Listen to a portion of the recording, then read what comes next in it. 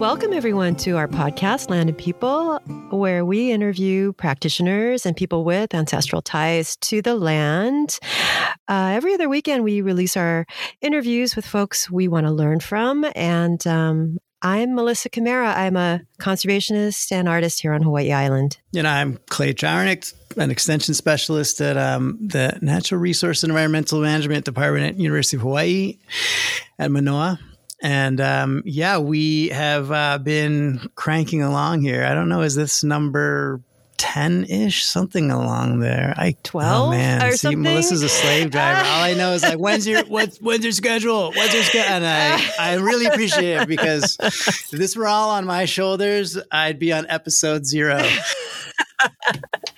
Well, we got to strike when the iron is hot, right? Because we get people like Ted who are so busy and... Right. Yeah, no, a lot of these have come up, and it's kind of cool because it is sort of feel spur of the moment. You grab someone and they say yes. And it's been lately like, well, all right, tomorrow. Okay, let's just do it.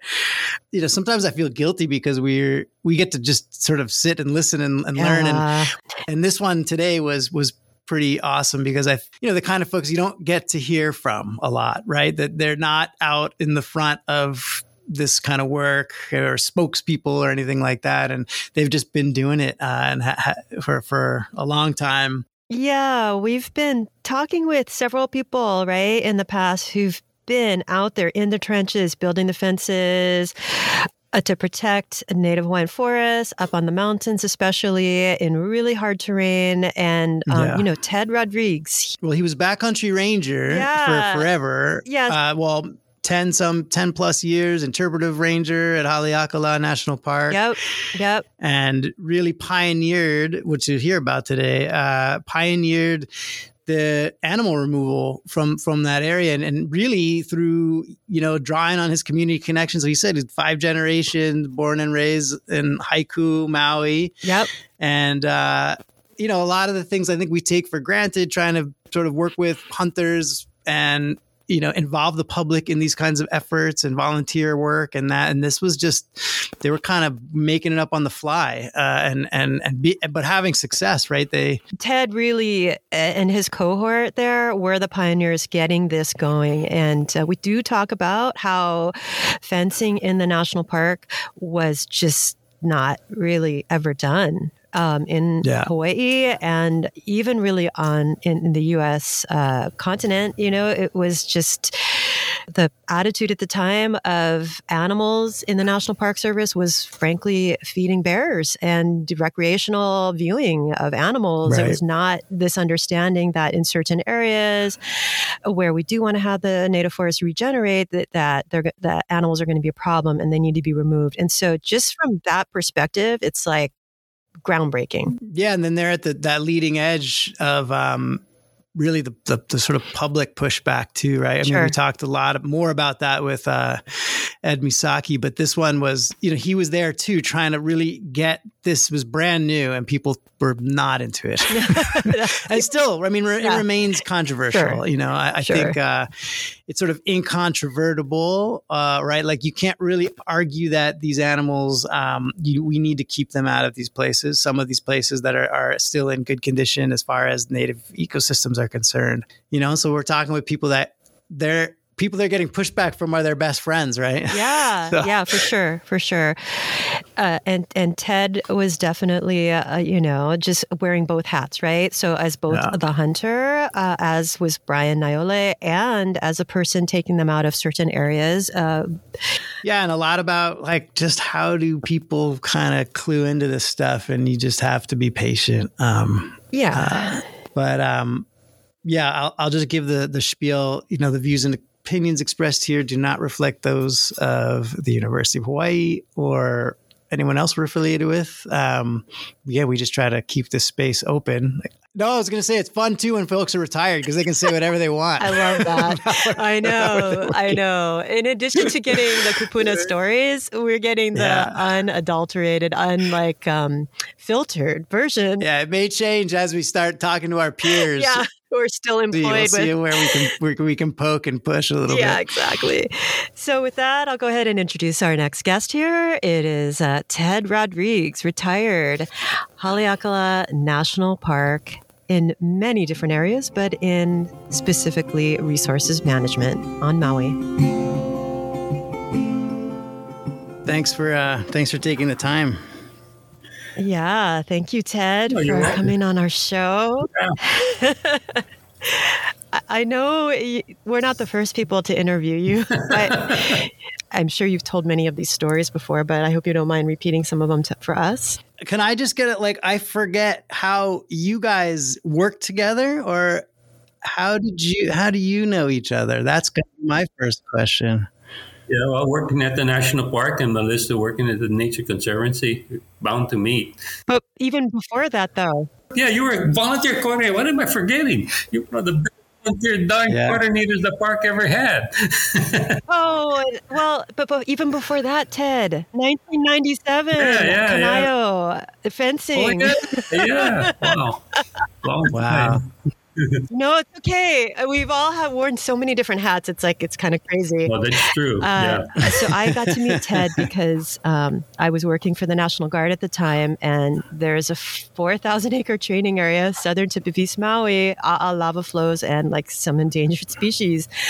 And being brand new, I didn't know where to start and what to do. So I read Lloyd Loop, Art Medeiros, and Chuck Camara's report on the place and was like, wow, this is amazing. How do we fence it?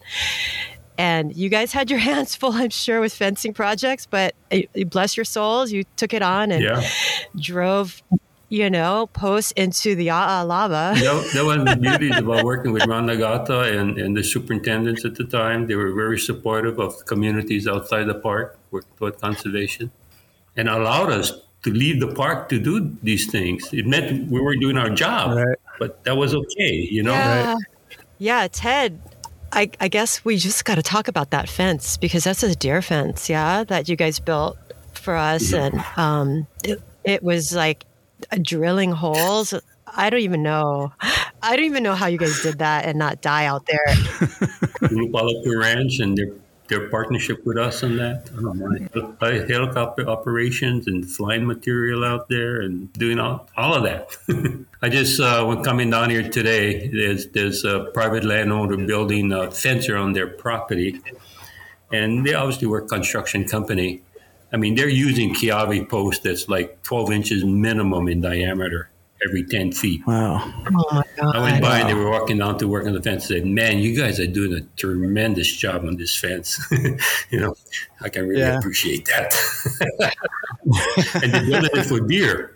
Yeah, I mean, just the post alone, like you're going to choose a saw on a Kealahele tree. That thing is going to start smoking, right? I mean, that thing, you're going to have to change the chain on that. Like how many times to cut the logs for the post? I don't know where they're getting their posts from, but today, every one of those posts is probably worth $100 plus if you had to buy it. Yeah. You're talking 12-foot posts. Yeah. To keep deer out. Yeah. I was going to ask you how tall the fence they're building. 12 feet. Building, it looks like it's going to be 6 feet with barbed wire on the top. Hey, look at that. Oh, you guys. Wow. An easy way to back up. I'm like trying to imagine where, growing up here and some of the experiences, like, did ever cross your mind that you'd sort of be in that, doing that kind of work? Like how? Absolutely not. And those are the, I grew up I'm fifth generation here in the islands. My ancestry goes back to Portuguese ancestry that immigrated here in the 1800s. To work on sugar plantations. So my whole life has been here on Maui. So I've been able to see it from keke to old man.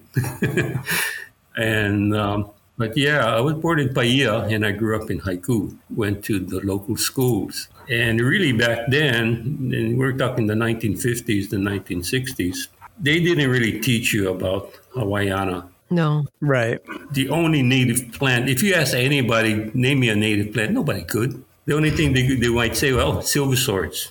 It's about the only thing because that was kind of known. Nobody could really say what was Hawaiian, pre-Hawaiian, and everything around you where you grew up. There was no native species. Yeah. Right. Very, very little. Yeah. And in the ocean, there were a lot of indigenous and some endemic stuff, but nobody really taught you that too. there was no education on our part in the schools to teach you how unique Hawaii is. That came much, much later in life. And I'm talking like in my 20s and 30s when I began to realize. But the realization that something was not quite right happened at a young age for me. And it's just by observation and being a fisherman and later a hunter. And spending a lot of time out in the ocean and up in the mountains and beginning to say, there's something going on here that's not quite right. And I didn't really fully understand native ecosystems. Yeah, grew up in the Hawaiian culture, Filipino culture, Portuguese culture, Japanese culture, and all those other cultures. But never really understood how unique Hawaii was. I think that it's a hard thing to communicate to people that have never been here is how changed the lowland areas are, right? Like how completely transformed. Yeah. Oh, man. Yeah. Yeah. And so I would say that just growing up in Hawaii and being exposed to so many things, the skills that I've learned from the interest that I've had, from the people that I was with, from the work that I did, all helped me later in life. And when I became a park ranger and played a really intimate role in helping to protect the mountains and the islands of Haleakalā and Hawaii.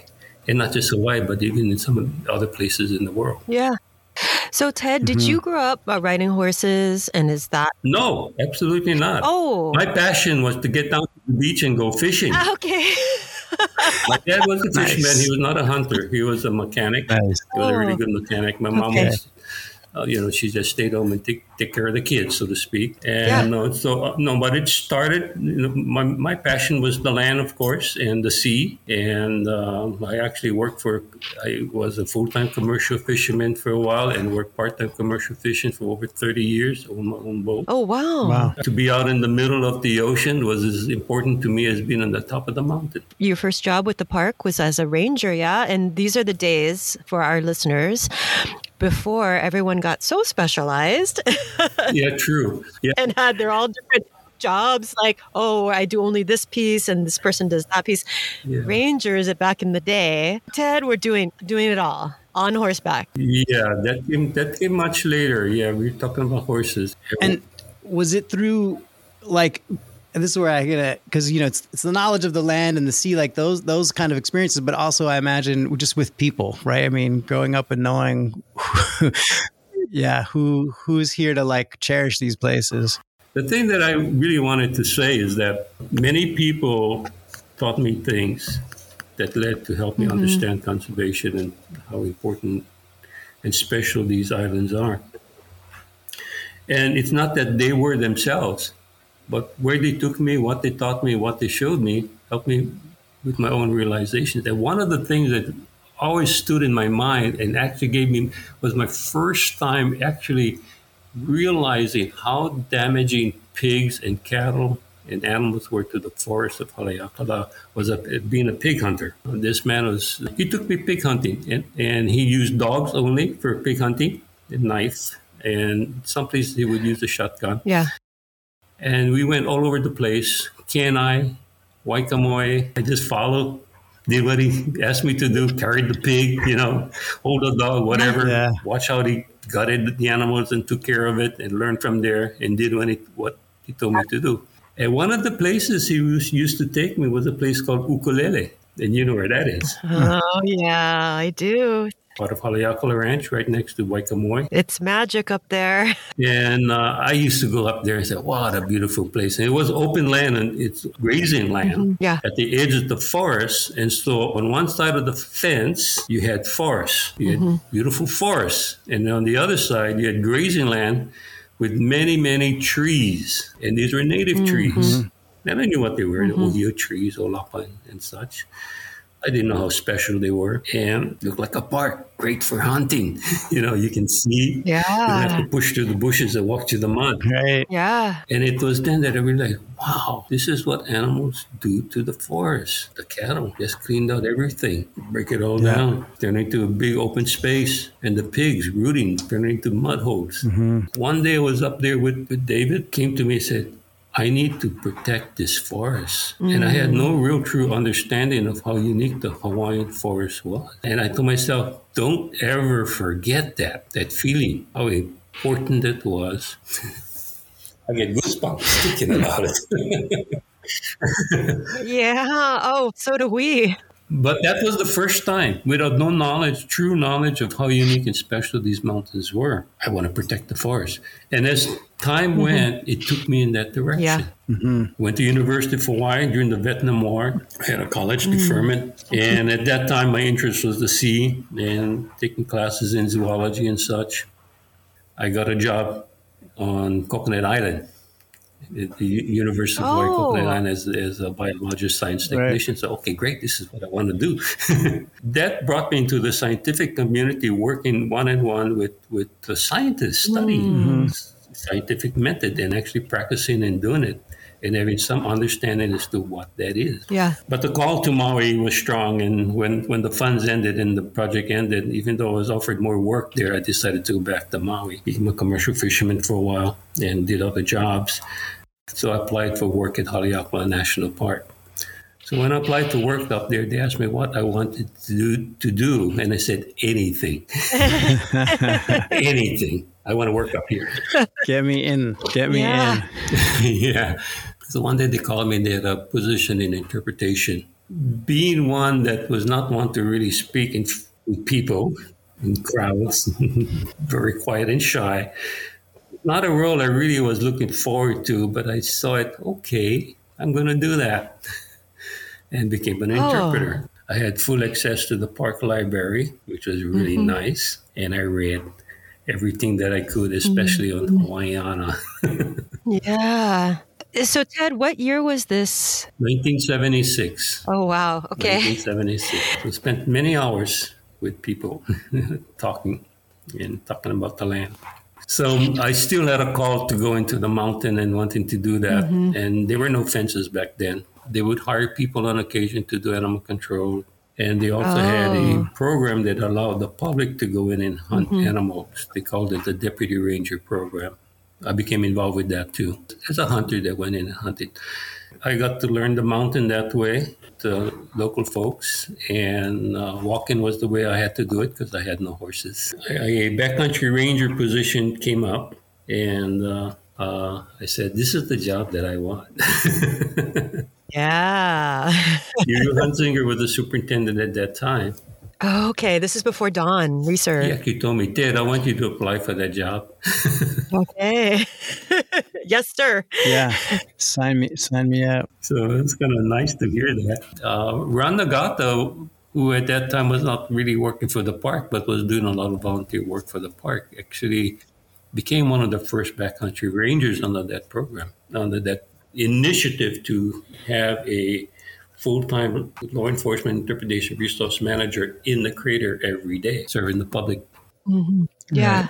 So myself and later Kimo Kabatbat was hired as a backcountry ranger, and I got that position. And I stayed in that position.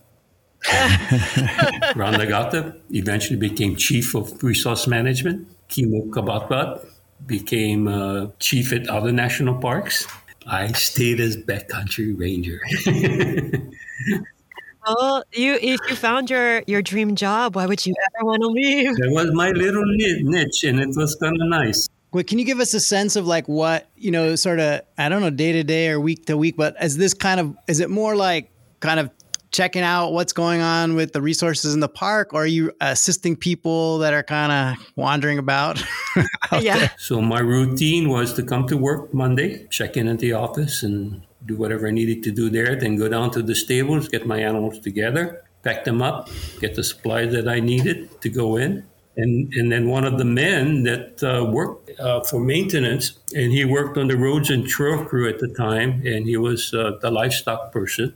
His name was Wilfred Souza. Basically, supplies it would be to serve and maintain the facilities in the backcountry. Go in on Monday, and we would start at 7,000 feet and ride from there and go all the way to Paliku that day. Yeah. And stop at different locations and do work and come out on Friday. So I became a wrangler and a horse person and learned horses pretty fast. And so this is before, this is before fencing, like before kind of ungulate management, or is this? It was just starting. Just starting. Okay. Just starting. I came to understand that a whole lot more because that became my responsibility. I see. Right. Had Hawaii volcanoes been fenced I yet? don't think they were doing much fencing, but they were already talking about it, and they were doing a great deal of management. Yeah. Just doing ungulate control within the boundaries. They already knew that, to protect the resources, the forest and such, that they had to get some control of the goats, especially. Yeah. That was those papers came out in the 50s, like Dieter Mueller-Dubois, and looking at the impact of goats in the lower parts of the park. Yeah. I remember some of those. One of them was Yoakum that did research on the goat population in Haleakalā National Park. I don't remember the exact numbers, but we're only talking hundreds here. I read it and I said, no, that's not true. Why that's not true? Because I'm there seeing what's there. Yeah. And even though that was before my time, can't be. Because later, when I became responsible for that activity and went back and looked at all these other researchers, and especially the deputy ranger program that started back in the 50s, and there were records of animals taken out, they would have wiped out all the goats. If those numbers reflected what the population was, they would be gone. But no, there are still goats. Right. In other words, there's thousands, not just 100 or 200. It's a lot more. Hundreds and hundreds. And because the park had open borders and parts of the island of Maui on the dry side, which had huge populations of goats, was a continuous source of entry into the park. Right. Yeah. And I'm sure it's fluctuating, extra dry. They're probably moving up elevation, things like that. So year to year. Lots of people really didn't realize how far these goats extended. Yeah. We were taking goats out from Hunter Rainforest. We were taking goats out from Kealahele Valley. Yeah, I bet. I believe it. Yeah. I've seen them in the Alakai Swamp, like the deepest parts, like these shaggy, dreaded, like monsters. They go where they have to find food. They go when they get pushed out by other goats. Yeah. They go because they run out of food because they've eaten everything else from where they came from. Yeah. I mean, I'm sure that's marginal for them, but they can handle. Some of the first goats you would see would be all these bachelor herds of billies. They get pushed out away from the herd because, the dominant ones push them away. And that's the first movers that you see going into these new places. These old stinky old billies. Interesting. Oh, my God. So when did you start working on the fencing project, Ted? The idea of controlling by barriers started from a long time ago. And you got to understand that back in the days of the monarchy, they were already talking about animal control and fences in Kalakawa's time. Oh, really? Tell us. I don't know anything about that. Oh, yeah. They talked about Kenai Valley and the wild cattle. And then also they talked about the pigs and destroying the resources that they used from the mountain, native species. And they weren't looking at it in terms of the uniqueness of the species, but of what people needed for themselves, for subsistence. Yeah, there's some amazing accounts from Kohala region on Big Island of just the cattle just ransacking gardens and the dry ag fields. Yeah, fencing, rock walls. Yeah. To keep cattle out of villages. When that was said, we need to fence off the national park. People say, how are you going to do that? That's impossible. You'll never get rid of these animals. It depends how much energy and money you want to put into it. Yeah. And I already realized that even though they were helping, they weren't reducing the population, these local hunters. And they didn't want it to be reduced. Some of them understood why the park did it, but many of them just wanted the animals to hunt. So with pioneers like Ron Nagata, it started with electric fences and found out that don't work very well for pigs and goats. Finally, we got to put something with more wire on it, like hog wire. Yeah. They started boundary fencing and getting the funds to do that required a lot of people and time and energy and understanding. Mm-hmm. So my role was ground level, get rid of the goats, and then eventually build fences and maintain them. And so as backcountry ranger, I was doing a lot of that. Most of my work was resource management, doing predator control for cats and mongoose to help protect the nene and other native birds, and goat control and some pig control. And I was there every day, 5 days a week. I give them my ideas to the resource managers. If you're building a fence here, there's goats there. Before you close this section, let's chase them out. And push them. Yeah. Yeah, get a little drive. Yeah. Get most of them out if you can. There's people on the other side that want them. Yeah, they're destroying the forest, but there's not any management. They have already destroyed it. Put them back there. Or to build fences in certain places to facilitate that. I had some of that because I knew the lay of the land. I had some of that knowledge.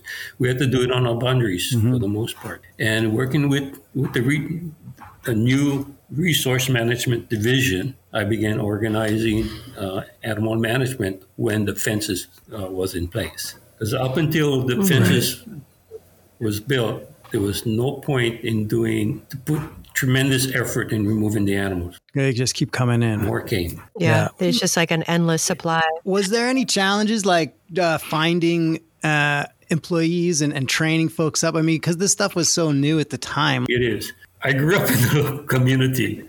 My classmates were the cowboys and the hunters and the fishermen and the truck drivers and the plantation workers. They were like me, working for a living. And many of them growing up with hunting ethnics, you only shoot and take what you need. You're not going to take the females. You want to leave that. That is nothing for population control. Yeah, right. So I knew that. I understood it. I knew their ethics. Right. That was my ethics. But I also learned something different. I learned how unique the ecosystem was. I learned how unique water was. We take it for granted. Yeah. Water. Yeah. And what it means to us and everything else. And how the whole forest, and not just the forest, but the scrubland, how the mosses, the ferns, how they all came into play to help keep that water we need there and to keep it clean and pure. How do you change people's ethics to understand that? Well, you don't. They have to do it themselves. Yeah. So while I was doing all these other things, I also had a lot of volunteers. And a lot of these hunt guys that came in and hunting, they needed facilities so they could stay in the crater and hunt. But I can help you. But you got to help me. I can bring you in as a volunteer, Yeah. Oh, Teddy, what we going to do? Well, I don't know if you want to do it. You're going to pull weeds. Yeah. And they're taking over, and they're fighting with the native plants. And being ranchers themselves, ranch people themselves, they understood weeds in pastures. So what kind of weeds? Oh, thistle. Yeah. Right. Oh, thistle. Okay. Well, I tell you what we're going to do. I can get you to cabins, and you can come in and hunt, but you have this area. I'm going to show you. I'm going to go with you. I'm going to show you what to do, and we're going to pull thistle. You're going to count how many plants you pulled. You're going to tell me how many is mature. Okay, we'll try. Hey, and a lot of these guys really got into it. They did their control. They had their horses. They did their control, and they could shoot goats. Yeah. And I spent time with them. And I never told them why we were doing this. And then they were asking me questions. So when they asked me questions, I would ask them, what are you guys doing this for? That's when I would tell them, it's taking over. There used to be mahogany trees here. There used to be this plant, that plant, silver swords, you name it. Oh, so why aren't they there? Oh, well, the goats are eating all the plants, and then the weeds come in. I'm not telling them that the goat is the problem. I'm telling them the weeds are the problem. Right. That's that off. And pretty soon they kind of put it together. I go to a local restaurant here in Makawao town, Kitara's, and I'm on a table eating saimin. And one of my volunteers is with his cowboy friends, and they're grumbling about the national park shooting the goats. And he said, I don't care they're shooting the goats. I want my sons to see the mamani trees in the crater. Oh, wow. Okay, it works. Progress. It's working. Yeah, progress. They're changing their ethics. Yeah, they cannot just shoot and leave behind and waste. They feel it's wrong, but they can understand why the government is doing that. Mm-hmm. I had mentioned to you that we talked to Brian, Iola, and Ed, and it sounds like almost exact same setup in such that like Brian is there doing what you're doing the hard work on the ground. Ed is there taking a beating, frankly. Taking it on the head in public meetings and all that. The public, right? Oh, yeah. So I imagine Ron, and he's told me straight up, that's exactly the situation. He was getting it, and and hopefully he was shielding it from you guys a little bit, or maybe not, in terms of the pushback, the community pushback. Yeah. What was it personal for you, or people coming up to you like, just giving you guys hard time about when they did get wind about, we're going to get rid of the animals, we're going to get fence, etc. Were you running into, that behind the scenes a little bit, or was it mostly Ron, do you think? Put it this way. One of my best friends, and one that taught me a lot about horses, there are a lot of people that taught me about livestock, trusted me so much that they gave me one of their animals to use for many years. Yeah, here, take this horse. You can bring your wife in the cradle with you. He was so pissed off with the park shooting the goats. and he told me one day, I'm going to go in there and cut the fences. I looked at him, told him, you're going in there and cut the fences. Guess who's going to be chasing you? Oh. Right. So what I'm saying is there's a fine line that I had to walk. Because I understood why I had to help and remove all these animals and use the skill and knowledge that I've learned about these animals, the behavior and so forth, and helping to get them. Yeah. And yet these were my best friends. Yeah. That you cannot change their attitude about it. And they were right in their own right, to understand that. That's what they knew. Yeah. Right. And unless they reach the point where I have crossed that line and understood, till today, if I go hunting, I only want to shoot what I can eat or what I can utilize. Right. Sure. I cannot just shoot and leave. That's wrong for me. But I still understand why they don't belong. So we need people that have those hunting skills to get rid of the animals. You need people who are physically fit. You need people who understood the Hawaiian ecosystem and how special and unique it is to have the dedication. You also need people who are sensitive to what they're doing. Yeah. And in some ways I say that because I don't like killing animals. And I'd rather have a hunter helping me with all those skills that don't want to kill, but doing it because they see how important it is to save other things that's living. I was able to recruit volunteers to go after the goats. Had a core group of some 25 people that came from all walks of life, men and women, some more skilled than others in terms of being able to shoot a weapon, but all understood why they were doing it and were dedicated to doing it and listened to what I had to say. And I planned drives every month, 2 to 3 times a month sometimes.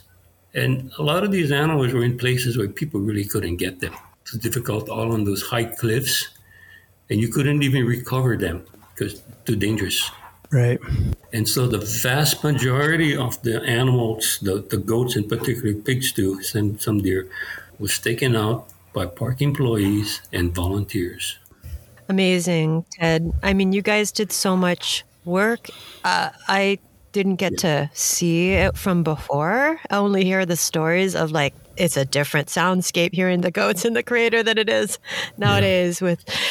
It's so quiet in there, and like I can't even imagine how many were running around in there. You guys had to figure out how to get rid of them. Tell us about, if you don't mind, about the Judas Goat program, because that's like your signature thing that you did. Tell our listeners like what it is, like because we have people who have no idea what that even means and how you even push animals. So maybe just start with the basics. All these animals are accounted for in numbers. Yeah, by sex too. Oh, okay. By location. All of this was recorded and is and documented. Okay. One of the things that I did, nobody could bring their own ammunition. I controlled all that. Park provided their own ammunition, all commercially grade ammunition. People are not allowed to use reloads and things like that. I learned the hard way. But anyway, Sounds like another interesting story. I could tell you how efficient the hunts were going and how difficult the animals were being, how difficult it was to get them by the number of rounds it took to get a goat. Oh, yeah. So in the beginning, we were getting 3 rounds for every goat. When it started taking 9 to 10 rounds to get a goat, it was harder and harder to get them. Because there were less, there were few, they were far away. We had to change methods. And of course, the chief of resource management was one that initiated what we call the Judas goat. Yeah. So because goats are very social animals, we use that against them. So you need a goat from the wild, and the technology was there to put a radio collar on them, and you can track them from the ground, which we did, and you can triangulate and know more or less where it is. But the best way to find them was to have a helicopter. To get that all in place took a great deal of effort because safety was a primary concern. Working with aircraft is high risk. Working at low altitudes and rough terrain is high risk with an aircraft.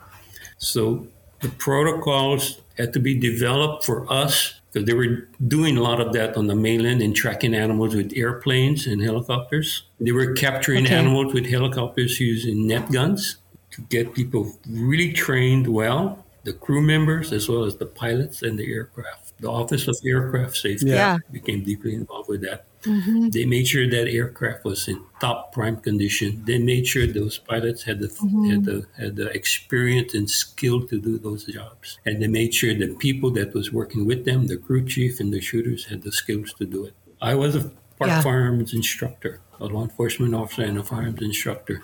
I made sure that they were trained to shoot guns and qualified them to do so. Yeah. That was my primary role. So understanding that the goat wants to be with other goats, you put a radio collar on them. They're out there all the time looking for friends, and they'll join up with them. And that gives us the opportunity to find those last few goats and take those out. Some people say, well, why don't you use nets and catch them and take them out? We tried that. Very expensive, extremely risky. Humbug. Extremely. We had our own net guns to do that. We would net gun wild goats to put radio collars on. The risk is just too great. Yeah. It was easier to go buy a goat from a cowboy. I see. Put them in the mountain. Mm-hmm. It was better. And there's interesting stories that go with that too. I can imagine freaking net guns. Goats that we got in Kaupo from a cowboy that we put on the totally opposite end of the creek, as far away as you could possibly imagine, like at Hulua, the area, on the west side of the crater. Eventually cross the fences and go back to the same home range in Kaupo and get caught again. Like I called me, you want your radio collar and goat back? Wow. Oh no. It's like goat's got his own ideas about where he's going. I'm going home. Screw this place. Bottom line is, it took the helicopter to get the last of the goats. But the very last goat of the original population that was taken out in the crater was taken from the ground. Yeah. Oh, wow. Because we were still doing that. We're still looking, observing. And this was my Kapolou cabin. Mm-hmm. And the only reason why... What year? Do you remember what year that was? 1985, 1986. But you got to remember, you don't know that's the last one. Yeah, of course not. You don't know until time has gone by, because animals could still come in when a fence breaks for whatever reason. Yeah, that's true too.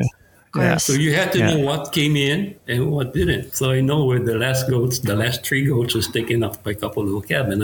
And oh my gosh. Ted, was that you, the last one, that you took the last one?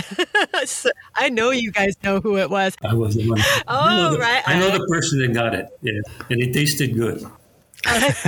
7,000 plus goats were taken out from the ground. About 130 was taken from the helicopter. Oh, wow. Oh, amazing. Wow. All right. So those are the real hard ones, basically, when you're getting down to the... They're the smartest ones.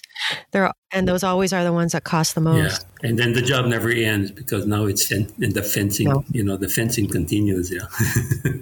Right. Well, then you're doing fence checks for that till the end of time. Yeah.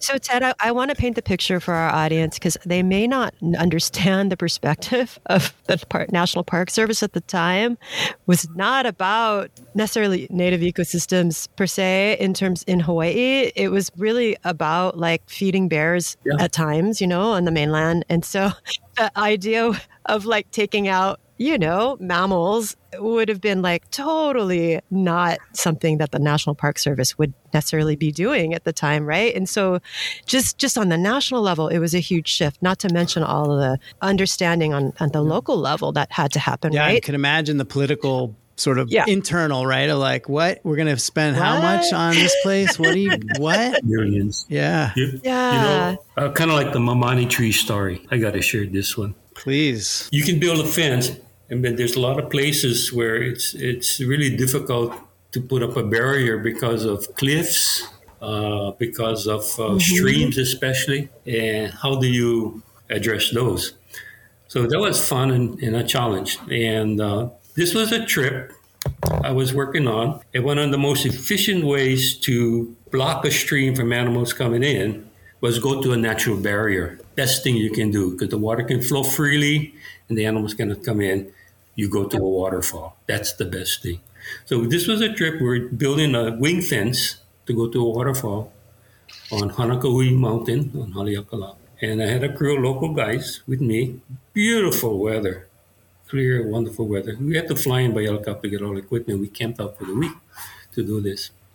And we were near kind of like a small little creek, so to speak, a drainage. And we were working. And both these guys are local guys and they're hunters. But they understood why, this was why the park got rid of the animal. But they held their hunting ethics. But something else came up. Because one of the things they observed that I knew, already the park was clear of goats for quite a while. And things were changing on the mountain in terms of vegetation. Beautiful weather, no rain.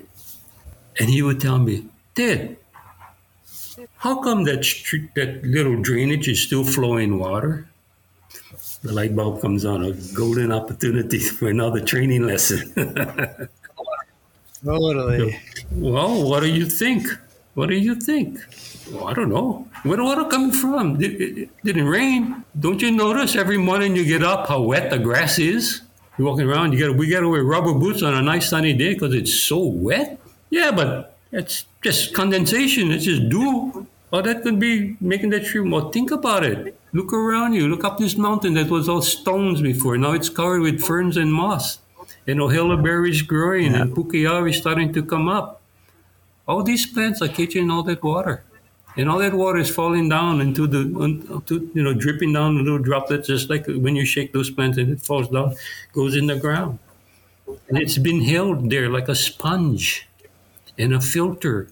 And that water is slowly moving to this little drainage and it's coming down like a crystal clear water to drink. That's why we get water just from the plants. The plants is here now, where it didn't have before. Oh, their light bulbs came on too. Light bulb. Yeah. And because this is back in the 80s. I'm talking 2023 now. And many, many things have happened since then. I'm talking about the plants that started to grow on the top of Haleakalā Mountain, Hanakaui Peak.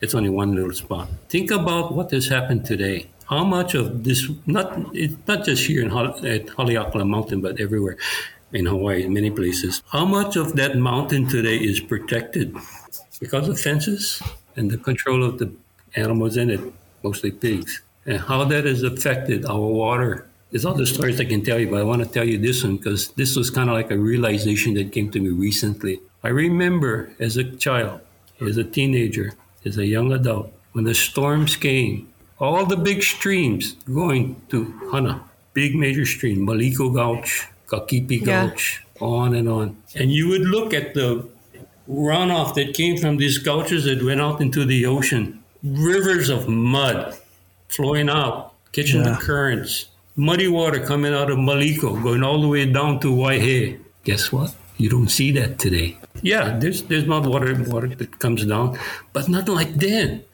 where we go like miles out into the ocean and miles down the coastline. And you could look up big plumes from places like Hukipa up toward that side, toward the East Coast, and you could see all these plumes of dirty water coming out into the ocean. You hardly see that today because the mountain has been protected and the pigs have been removed and the forest grew. The water quality have improved tremendously just from that. And you don't need to be a scientist to know that. And now we just got to figure out the fires on the west side. Yeah. Oh my goodness. So Ted, I do want to ask you about, I know it's very unfair to ask like where your favorite place is, but I'm going to ask it. Favorite person? Well, well, it could be person and or place. You know, in terms of people, there's so many people, we all have that. So many people enter our lives that become important at that point in time. Yeah. People that seem so insignificant at that time because they were there all the time. You never think about it. Yeah, you just take it for granted. You get older and they're gone, then you kind of think about it. One of them was Bernard Gibson. He was our neighbor in Haiku. Bernard Gibson, that's his Hanai name. He was born in Kaupo, native Hawaiian, pure Hawaiian. He worked for Haleakalā National Park for 16 years as a seasonal park ranger. He was a living treasure that nobody knew about because he held the culture of Haleakalā in his heart and in his mind and in his experiences. His piko, his umbilical cord, was taken by his parents when he was born in Kaupo, brought up into Haleakalā crater, and placed in Kawilina, bottomless pit. Old culture. Yeah. Living, working for Haleakalā National Park. He was a janitor. I worked up there when he was still working. I didn't appreciate that. Not that he was a janitor, I appreciated that. but the knowledge that he had. Right. Yeah. He used to ride with the cowboys when they drove cattle through the crater. He told me there would be one cowboy up front, cattle, and another cowboy going up the trails, up Sliding Sands Trail. He did that. Gone today. It's crazy. Yeah, another time. Yeah. I wish you could talk to him today. And throughout life, you meet many people that teach you things, show you things, from my parents to friends my age to 1,001 scientists that I met over the years in the park. People like Bob Hobby, Storrs Olson, Cam and Kay Kepler, John Cargard, endless Pat Conant, you name it. There's so many people that you learn from, each one. Betsy and Wayne, Gagne. I'm so glad you brought up your mentors. The other thing I wanted to know was the one place, the actual one or two or three. There are many. Like I said, I love being out in the middle of the ocean as I love being at the top of the mountain. Yeah. I will tell you one place because this place came to me when I was 7 years old. Yeah. I was in haiku school in second grade, and the doors used to be open that face Haleakalā Mountain. And I would look up there, not paying attention to the teacher. And I would look up at that mountain, and that mountain was so far away, it was impossible that I would ever be there. I looked at that mountain and I said, wow, I want to go up there. And I was a small kid, that came to pass, but I kind of forgot about it until I was 40 years old, so to speak. And it was on top of that mountain. One day I saddled up my horse to go on a pig hunting expedition on top of Hanakaui. I went to my favorite only single mamani tree growing up there in the brushland of Hanakaui. Tied the horse up there and go sit on a knoll to go look for the pigs. So I don't go chase the pigs. I look for them and watch and wait until they come out. And when I see them, then I go get them. So I'm sitting there waiting for pigs in Waikamoi land. And I'm looking down and I see little teddy boy. Terry was my name. That's what it's called. I see Terry in second grade looking up at me. The memory came back and said, wow, I know this mountain like the back of my hand. Right. Wow, what I wish for. So one of my most favorite places is called Kealahele. Kealahele, the place where the rays of the sun travel. Today we call it Haleakalā Mountain, but the mountain is Kealahele. Haleakalā is someplace else, but it's a nice name for the mountain.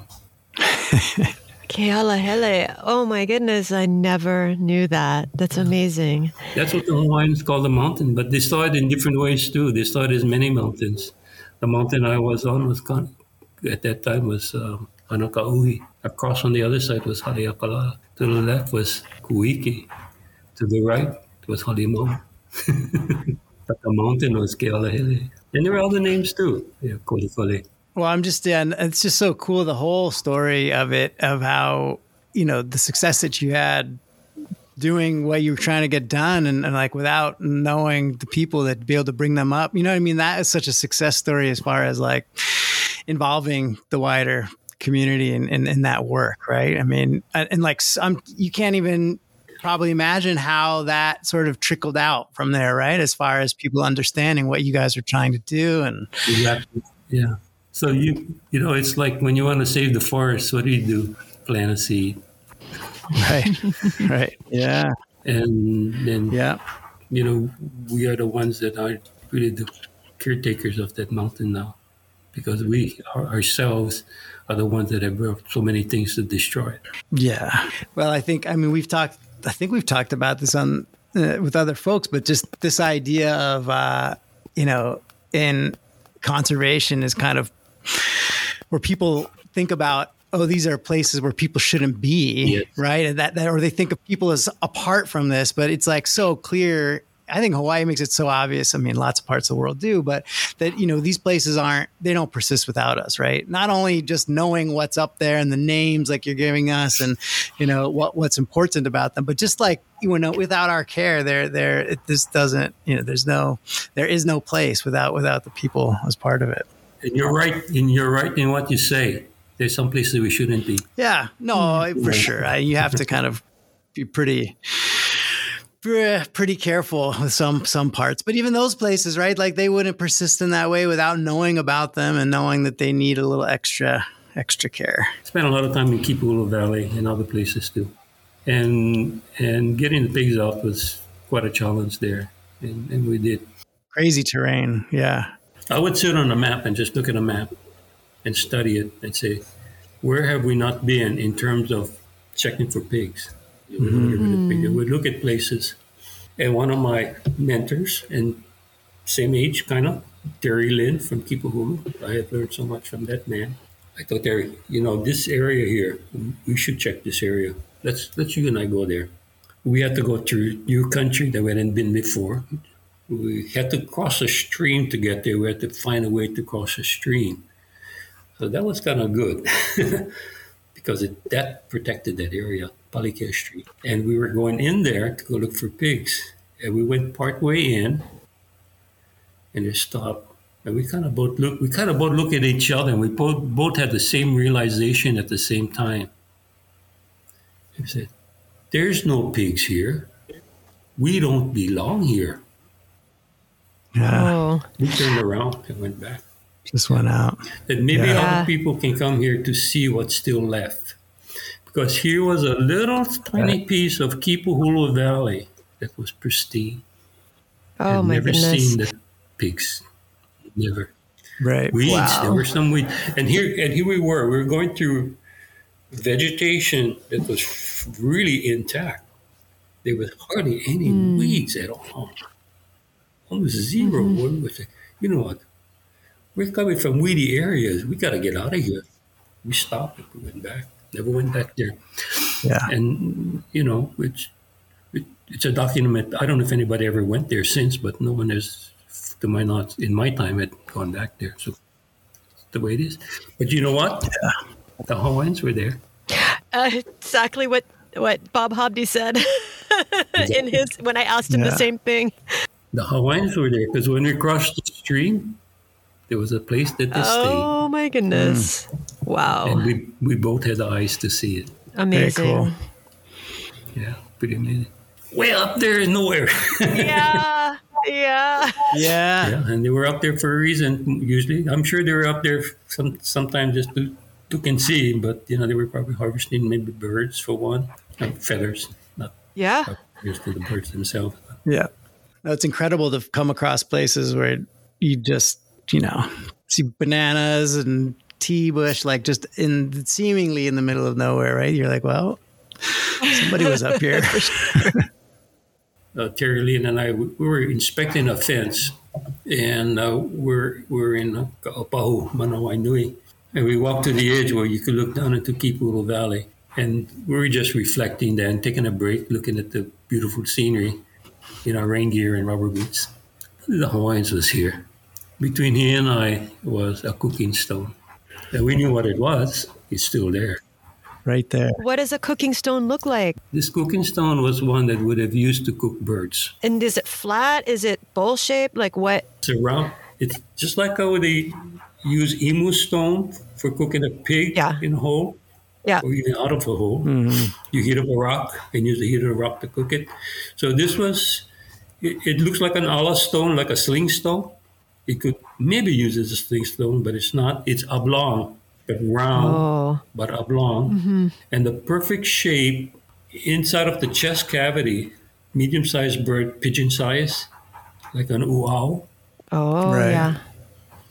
So if you caught one and you hit up a stone, it can easily break by the abdominal part. The bone just escape. You could hit up a stone and just put the stone in the bird, and it would cook from the inside out. Wow. Yeah. Food. Lunch. Right there. That's amazing. Still there. Right there. And you don't see very many of those. I've only seen 3 in the national park. Well, that's 3 more than I've ever seen. I've never even heard of this before. That's amazing. I actually came across one that was at a site where it looked like where they harvested petrels, the uau. Okay, sure. And that's how I learned that was a cooking stone. Because it was right there at the cooking site where the bones of the birds was still there in the charcoal. They still eat them in some parts of the world. You can get them in the petrels. You can still get them. Very cool. Very cool. One observation, and we're going back to goats and ecosystem recovery in the crater. When we speak of the dark rump petrel, the uau, it's hard to imagine how goats had an impact on the petrel. But from personal observation from before and after, I can tell you the goats had a great impact on the petrel. And how they had their impact is in their browsing and in their trampling. When I was there, another mentor, Jits Kunioki, a school teacher at Kulo grade school, he would work for the park and monitor nests. He'd describe about his searching and where he would find them. And it was always in the rocks, and they would nest in burrows. But the burrows were mostly natural cavities in rocks. So we assume, right? No, these birds dig holes to make burrows. But they couldn't do it on the cinder slopes or the flat ground. The goats would travel. Right. And when the goats were gone and the vegetation started coming back, and the population of petrels actually started to increase in size. You could probably go to those that studied them, that kept on studying those birds and know how the numbers change over time. Maybe make an association. I observed the nest that started appearing on the floor of the crater, on the sides of cinder cones, on the slopes of cinders, on the peely bushes that they dug and made holes. Now I can imagine where you see them in the coastal zones, like the Uaukani. Yeah, the Uaukani, like they love getting up in the roots there. And so, and they dig in there. Yeah. And they dig. They will dig and make their nests in holes. Yeah, I was down Hokipo Park just this week looking at some of them. Yeah. They have them right in town. We go down on Black Point and take my kids down there. It's amazing. They're there. Yeah. Yeah, major. So in my time, when I spent the night at Paliku and you never heard an uau on the cliffs, today when I still go in the crater during the season, they're all back there singing songs. Really amazing how many there is. You can hear them. Yeah. Cool. Very cool.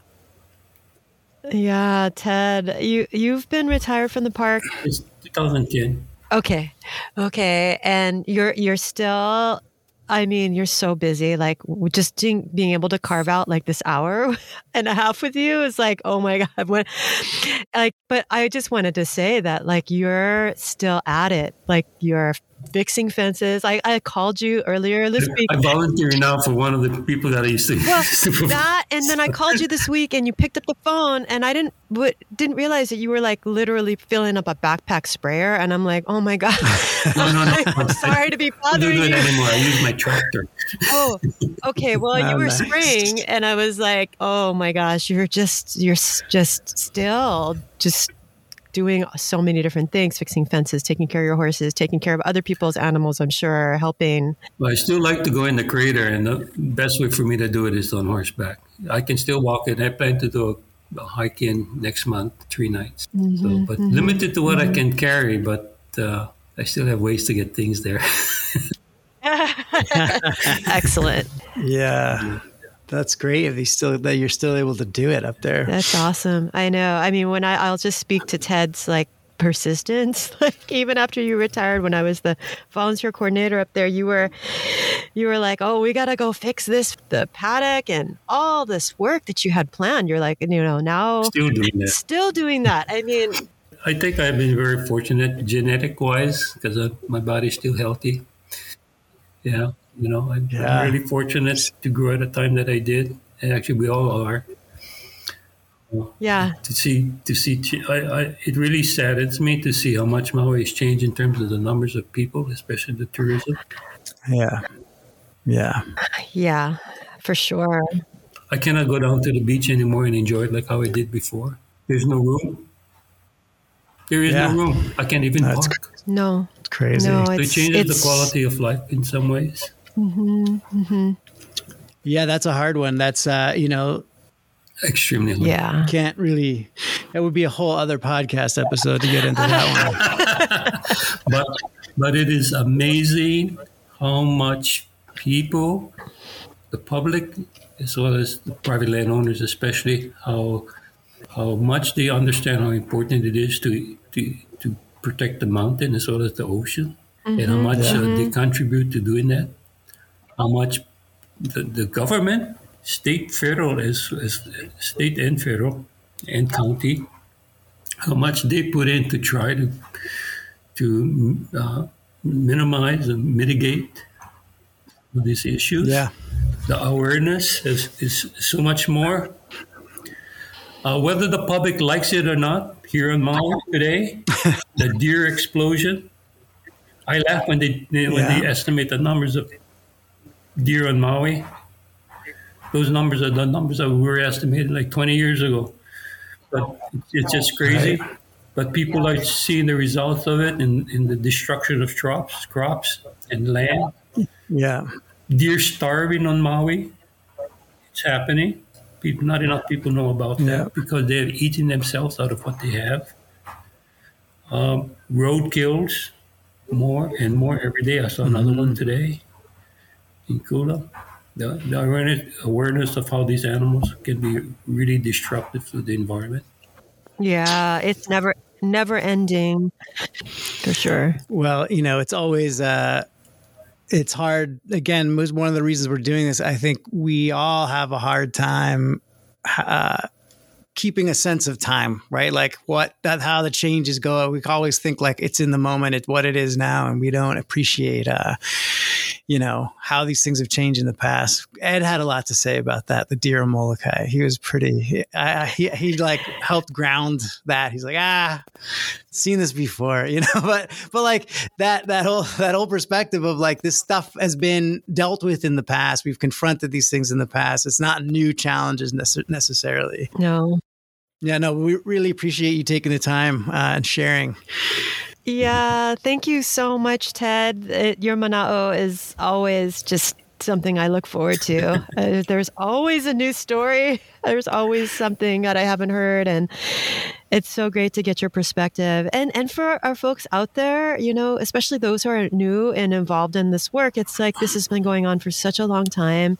So the things that you have been involved with, like from the beginning, innovating things, that we now take for granted. It's almost like second nature. Like 100%. Oh, we've always been doing this fencing. Exactly. We've always been doing this animal. No, actually, you guys had to figure that out, and we do love hearing about all the things that you help make happen. So Mahalo. Yeah, thanks for all of that work. I mean, that's just like why we can go to Haleakalā and see it as it is. Totally. Everybody does a little bit. Yeah. And you put it all together, it makes huge differences. Well, some people do a lot more.